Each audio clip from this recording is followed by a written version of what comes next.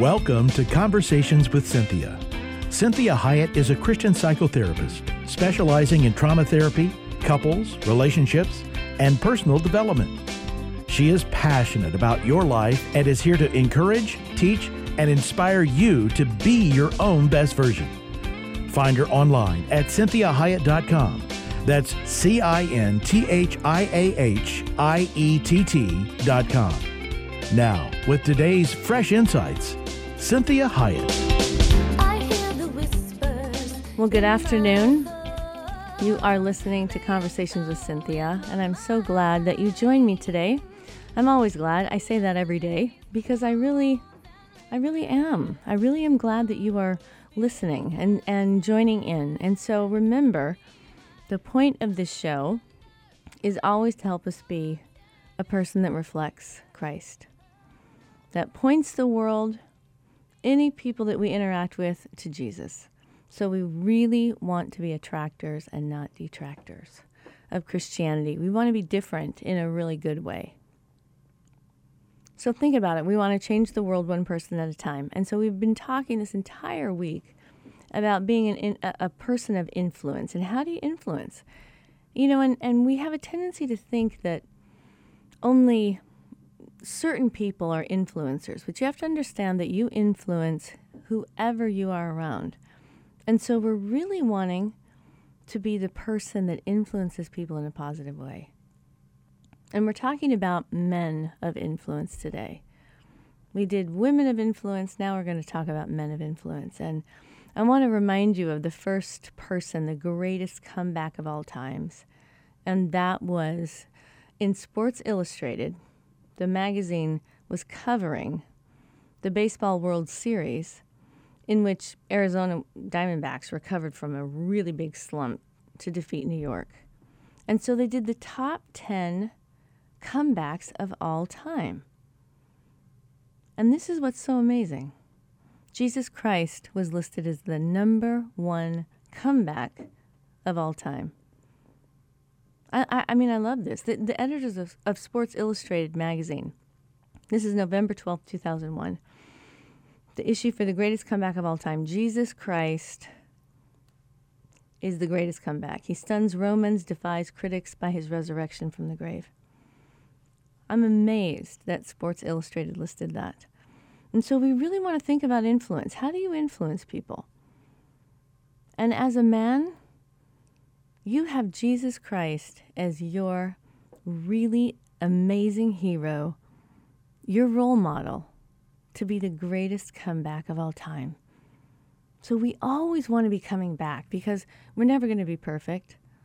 And so whatever defeats we have, personal, business, relational, whatever it is, we want to come back. And we want to be always coming back. So let's look at some great men in the Bible. We're going to look at 7 of them. And these men abound throughout the pages. And the Bible has so many stories of military heroes, prophets, preachers, kings, who followed God and has given us good examples to follow. There are some minor characters as well mentioned in the Bible who are great role models, but these are the ones that I want to really focus on. And so don't forget, they are human. Now, how would you feel if there was a book written about you? I tell clients, I tell my friends, I'm so glad there's not a book of Cynthia. Or I hope that I'm dead before there's a book of Cynthia. Because, you know, we look at these prophets, these preachers, these, you know, kings, these heroines, and they have lots and lots of mistakes in their life. But they moved mountains. Anytime I have a man in my office, I remind them, God has made you to be, in many ways, an immovable object. That's what men do. Because think about this. God did not send a woman to do a man's job. He didn't send a woman to die on the cross. He sent a man to die for the world. So men have a great legacy. Now, women have an amazing influence on men, like we talked about. They can either really influence you positively or influence you negatively.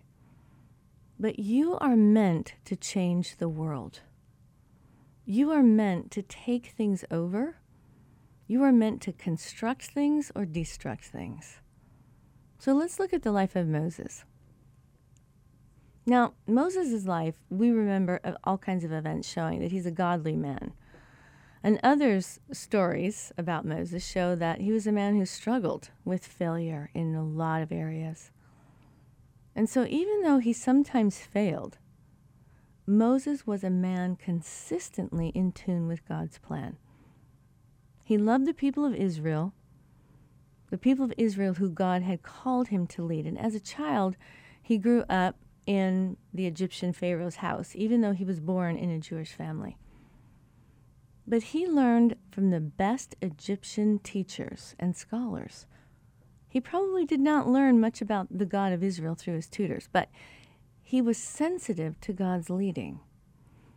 So this is really important that we realize that we come to God in a lot of different ways. And so Moses claimed to not be a great speaker, but he was able to lead the Israelites for 40 years out of Egypt and to the edge of the promised land. And Moses disappointed God. He really did with some of his actions, but he repented. He repented of his lack of trust and was used by God to accomplish his purposes. Think about this. Moses really tried to do the right thing, but he did it his own way. And he killed one of the Egyptians. Then he had to flee out into the desert. And so he ran out to the desert. He was there for years and years, decades, really.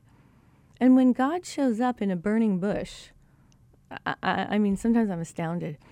He starts to argue with God. He argued with God. And it took that long. He had to be out in the desert, a sheep herder, before God could really get to him. And he actually argued with a burning bush when he said, I'm not your man, I'm not your guy, I can't do that.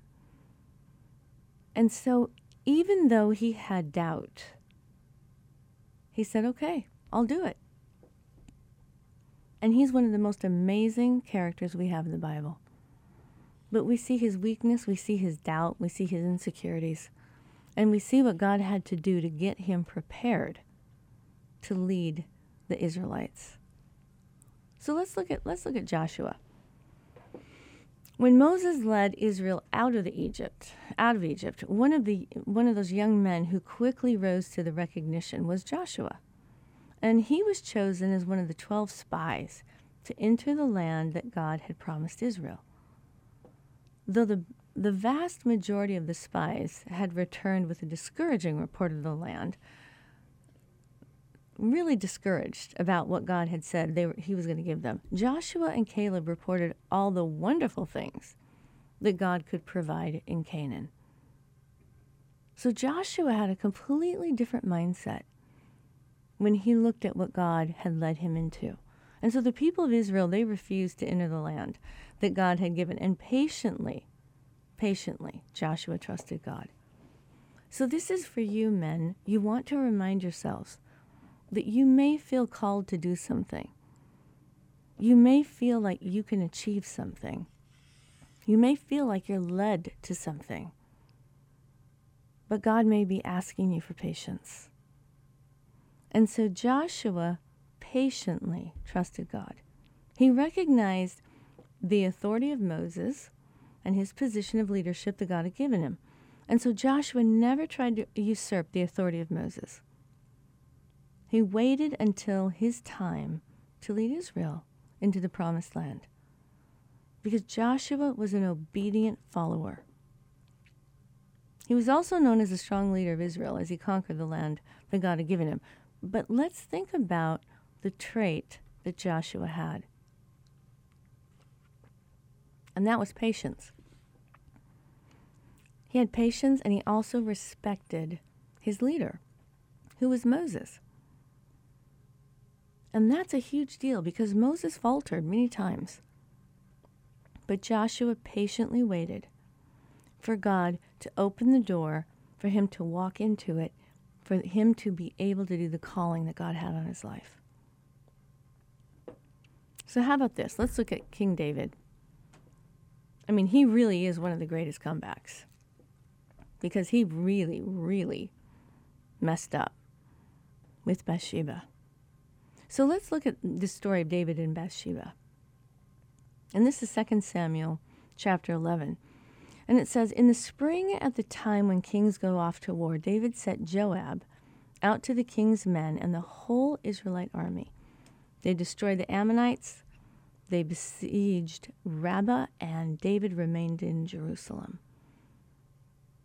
So one evening, David got up from his bed and walked around on the roof of the palace. And from the roof he saw a woman bathing. And the woman was very beautiful. And David sent someone to find out about her. The man said, well, she is Bathsheba, the daughter of Eliam, and the wife of Uriah the Hittite. And David sent the messengers to get her. And she came to him, and he slept with her. See, she was purifying herself. And so then she went back home, and the woman conceived and sent a word to David saying, I am pregnant. So David sent his word to Joab. He said, send me Uriah the Hittite. And Joab sent him to David. When Uriah came, David asked him how Joab was, how the soldiers were, and how the war was going. David said to Uriah, go down to your house and wash your feet. So Uriah left the palace, and a gift from the king was sent after him. But Uriah slept at the entrance of the palace with all the master's servants and did not go down to the house. This is a really amazing character that Uriah had. Even though he was given permission to go and be with his wife, he said, no, none of the men that I lead are able to do that, so I'm going to sleep on the doorstep. And David was told that Uriah didn't go home, so he asked Uriah, haven't you just come from a military campaign? Why didn't you go home? And Uriah said to David, the ark and Israel and Judah are staying in tents, and my commander Joab and my Lord's men are camped in the open country. How could I go to my house and eat and drink and make love to my wife? As surely as you live, I will not do such a thing. And so David said to him, stay one more day, and tomorrow I'll send you back. So Uriah remained in Jerusalem one more day, and as David's invitation, he ate and drank with him, and David made him drunk. And in the evening, Uriah went out to sleep on his mat with his master's servants, and he didn't go home.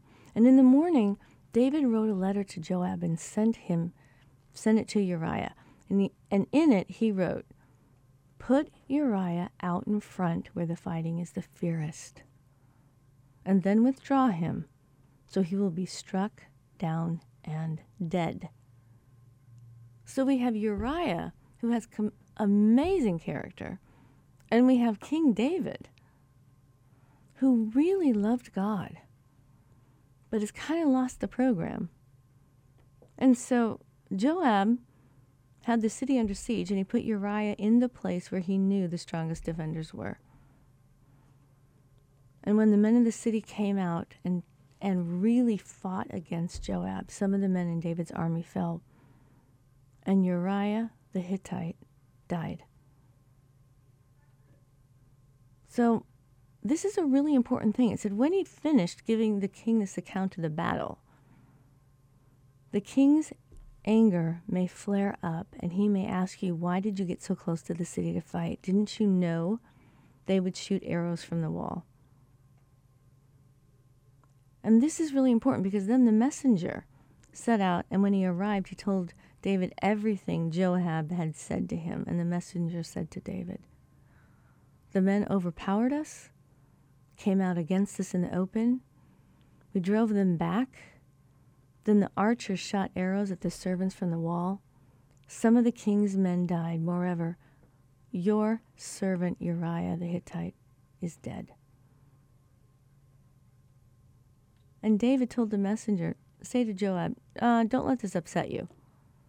The sword devours one as well as another.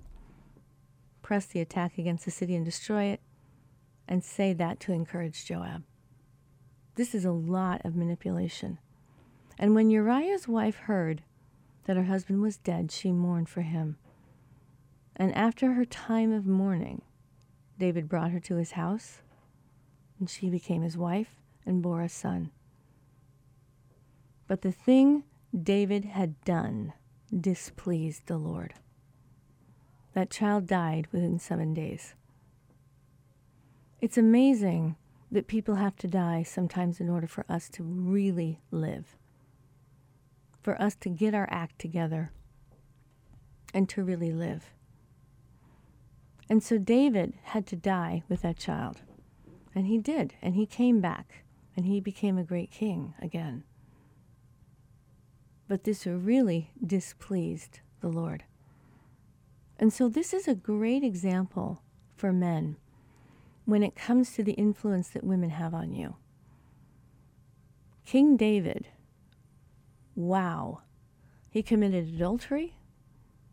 He killed his friend.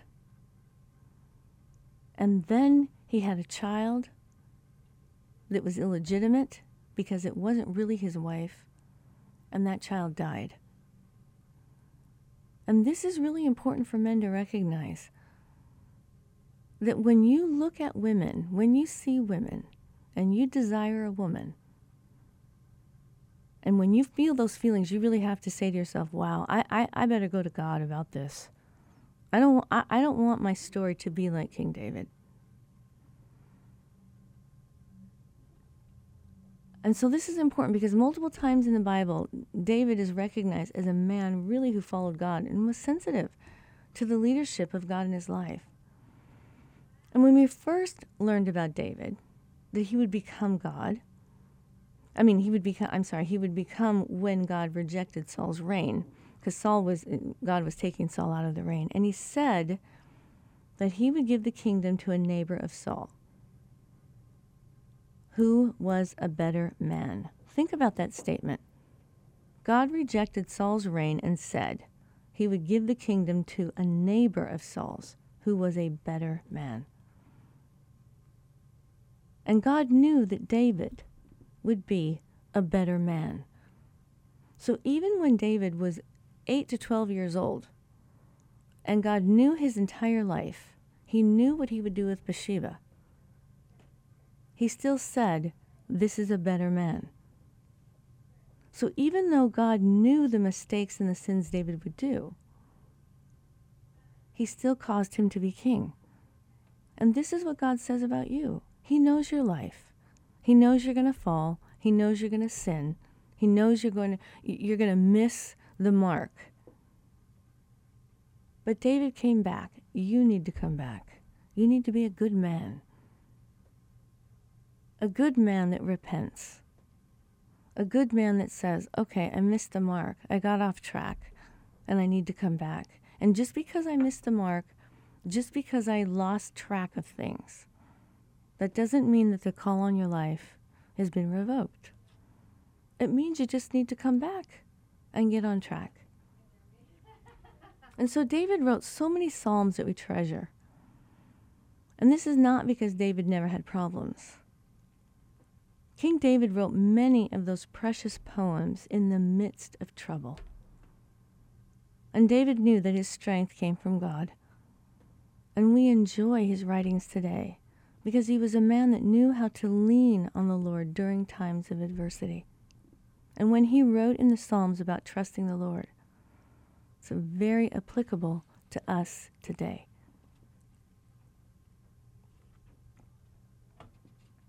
So let's look at Job.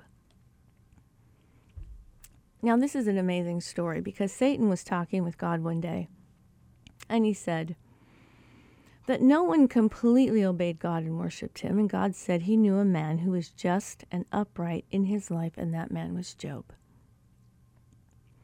And so God gave Satan rule over Job's circumstances, caused him to lose all his wealth, and Job still would not speak evil against God.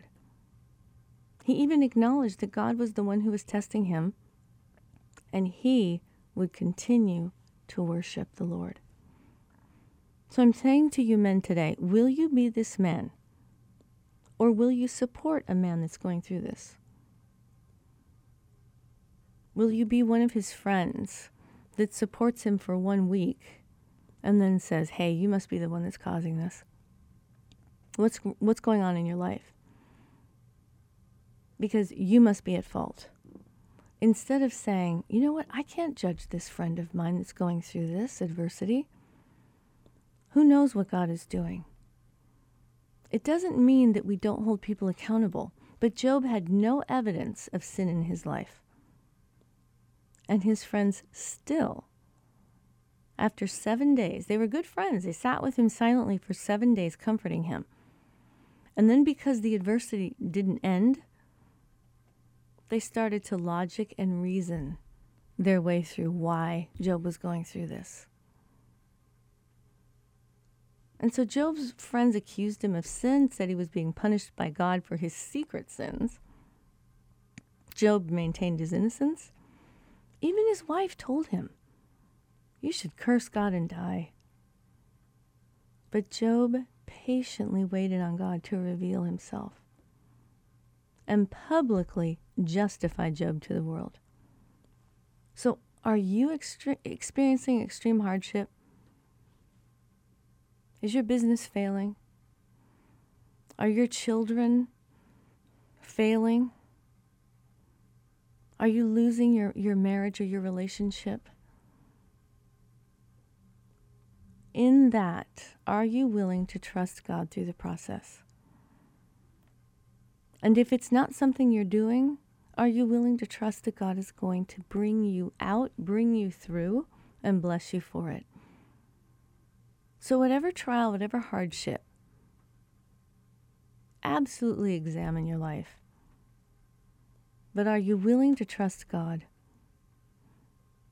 That this is what God does. He works through mortal men. Mortal men. Men that fail. And so you may have failed. You may fail 10 years from now. You may have failed 10 years ago. But are you willing to trust God in the process? That God can still use you? God still wants you? God still has a calling on your life? And He is going to justify you. Because He loves His children. He loves His people. He loves His sinners. And He loves you. And so I want you to be really encouraged today to know that if you're failing, you can come back. It doesn't mean that your destiny is destroyed. Look at King David. God didn't remove him from being the king, but David had to repent. And look at Job. Job knew he wasn't doing anything wrong. He trusted God in the hardship, and he became a great hero. So you can be a hero. You can come back. You can do the right thing. So I'm so thankful for men. They're amazing. And we're gonna end this week with being a person of influence. And so we're going to talk about Daniel tomorrow. So join me again, and I'm so thankful that you're listening. And thank you so much always for your feedback. Make sure you check out the website at CynthiaHyatt.com, and you can listen to all the shows in its entirety. And be encouraged today. Be a person of influence. Aspire to be the person that people want to be, not the person they don't want to be. So God bless you. Have a great day, and we'll talk tomorrow.